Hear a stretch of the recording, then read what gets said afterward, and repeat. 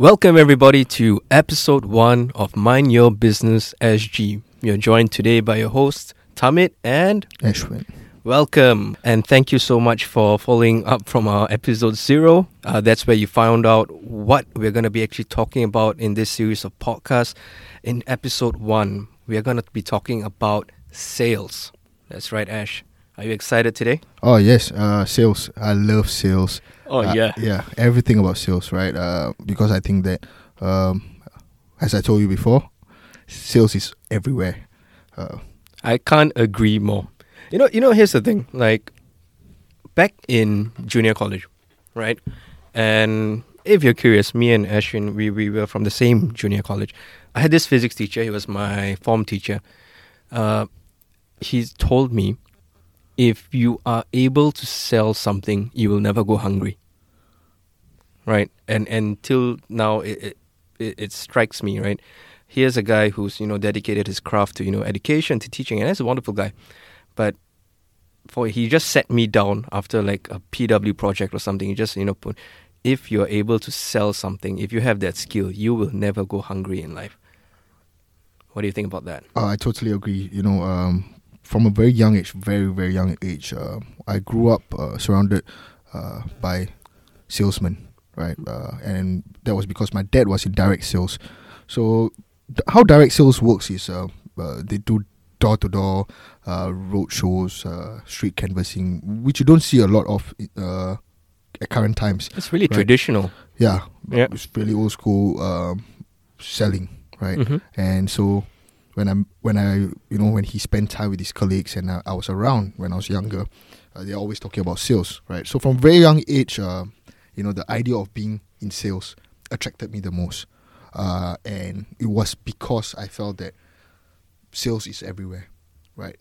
And the day you understand that sales is not, it's not something that you learn. It's a skill that you develop. It's very different, right? You can read as much as you want about it, but until you practice it and right, hone you the get skill, your hands dirty, yep. feet wet, right? And then you improve. And so I've always felt that sales is a skill that I want to master personally, right? So when I found my first job, guess what it was? Ooh, sales. Yep, I started my first job part time when I was after O levels as a telemarketer, right? I had no idea actually. Yeah, because I always wanted to do sales. Okay. Yeah, so first job, we do the calling, script is given to you, and then you practice, and then you realize that maybe I'm not cut out for sales. And I was young, but then you grow and you learn, and then you realize that there is so much to sales that you need to learn, and that you need to practice. Right, giving you a script doesn't mean that you are going to succeed. Yeah, right, and that's a very different experience from me actually. I spent my whole life avoiding sales, right? I know. Right? Yeah, you do. So you grew up with people who probably inspired you to pick up sales, or at least you had someone to model after.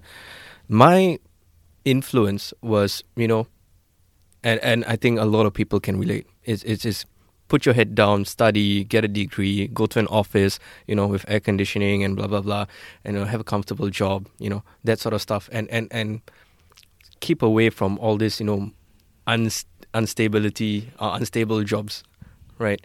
And that really affected, the comfort zone. How do I explain it? My comfort zone got narrower and narrower.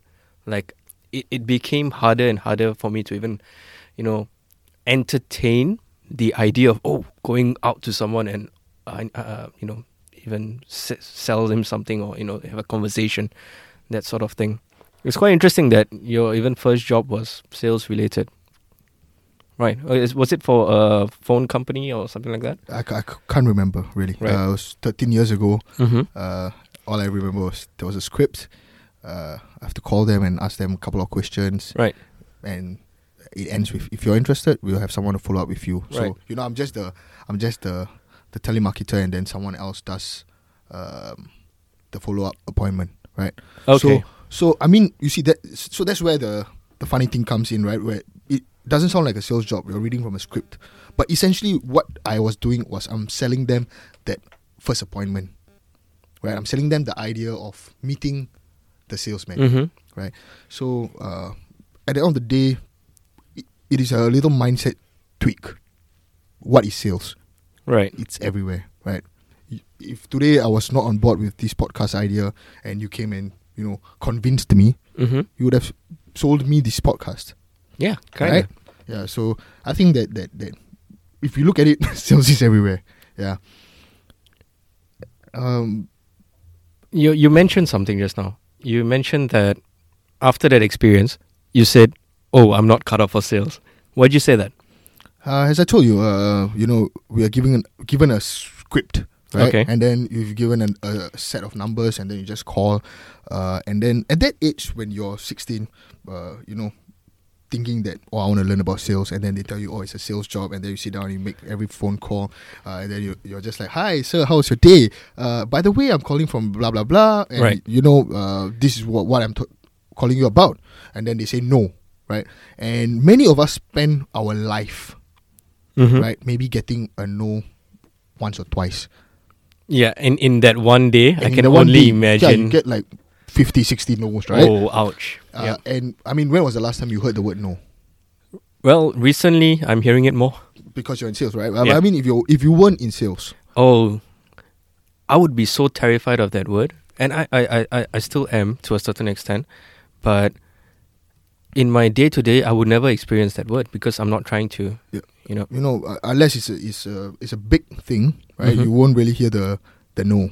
Exactly. So I think that when you first experience that whole like bunch of no's coming at you, you realize that, oh man, it's not easy, right? Sales is not just something I read off the books. I understand. I follow a script. I tick the boxes and then things will happen Right. for me. It's not how it works. So at that point, I felt that maybe sales is not for me, right? Understandable.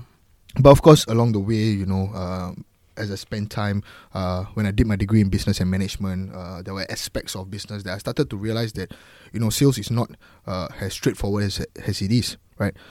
Even when we talk about marketing, right? So marketing was one of the things I wanted to go into. Marketing is something where you sell the product without being the salesman, right? Yep. Apple, right? Apple's marketing team, how they sell you the product without even coming to talk to you. Yeah, Right. it makes you want to buy the product. B2B, Yep. which we are talking about businesses to businesses, B2C, right? Marketing is a huge part of sales, right?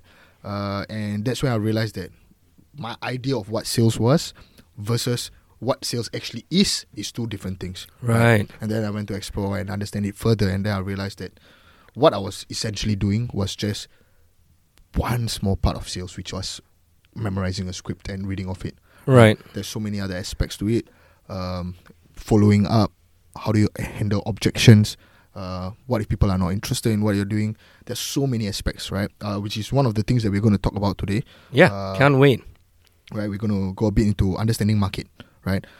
So one of the things that, as I told you before, when I picked up the phone and it was just calling, right? I have no idea who these people are. So let me get this straight. They give you a script. Yes. It has like a list of potential questions that they may have. So they Introduction, they maybe. give you a script. Yep.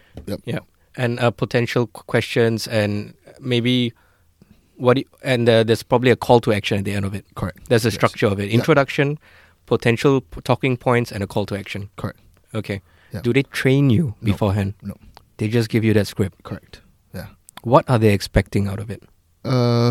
I think that for them it's just a matter of clearing the numbers, Right. right? I have maybe 100 numbers to call. Just get it done. What would be the typical success rate of getting an appointment? I mean, based on studies and on average, you're looking at about 20% willing to listen. Willing to listen. Yeah. Okay, so someone who doesn't hang up straight away. Yep. Right. Okay. Sure. And then another maybe 10% of the 20% that will actually follow through with the Right. purchaser. Yeah. Makes sense. That's like 2%. Yeah. Yeah. That sounds about right. So out of 100 people, 2 people might actually Yes. be open to an appointment. When I am blindly selling, right? Yeah. So what I'm essentially doing is I'm using the law of large numbers, right? If I talk to enough people, I get enough yeses. That's right. Yeah. So that was what majority of people understand about sales, right? If you talk to someone about sales, they are like, no, I cannot talk to people. But at the end of the day, talking to people is natural, right? Unless you're living as a recluse, you're definitely going to talk to people.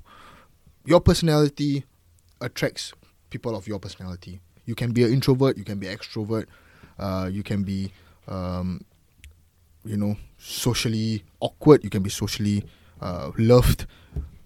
But your circle will always be different according to who you are.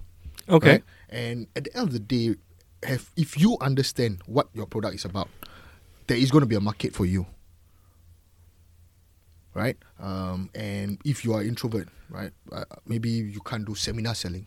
Okay. You can't talk to big groups, right? But one-on-one, spending quality time with an individual, sharing with them about what you're doing, right?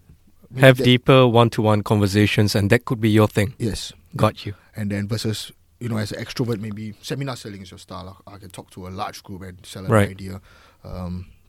Because of the way I deal with groups, then, that's something that you should explore, right? So I think that at an individual level, as long as you understand, your personality, who you are as a person, there is always a form of sales for you to be able to explore. I think what you're talking about is finding your edge.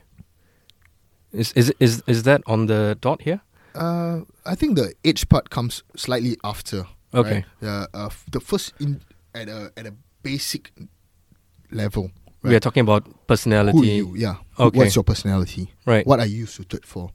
Right. And we are talking about this because we want to do market segmentation today. Correct. Right. We want to find out how you segment your target audience, or find out who your real target audience is. You don't want to be targeting everyone, right? Correct. So first step is personality. Okay. Yeah. So even in the industry, right, the financial advisory industry, which is highly looked at as a sales job. I've met very, very successful advisors who are introverts, and I've met very, very successful advisors who are extroverts, and I've met the opposite end, right, where we have super extroverted individuals who have tons and tons of friends, and they don't make it in the career, right? So you start to question it, right? Why is it that someone who is so extroverted, who is typically, most people would see him and say, oh, you're meant for sales, and not do well in a sales career, Right. So yeah, I think maybe that is a misconception, and it's a preconceived notion whereby you need to be extroverted to do sales, and you're telling me that no, even the most introverted people in your line of work, which is perhaps insurance, right? They are able to make it, and there are people who are extremely extroverted and they are not able to hit their targets. Yep. At the same time, I think the other misconception that we face being in sales, right, is that you need to have a very high EQ. Okay. Right. I think that of course this high EQ thing does assist you in certain manner, right? Right. But I think that as long as you have a basic level of manners, and you don't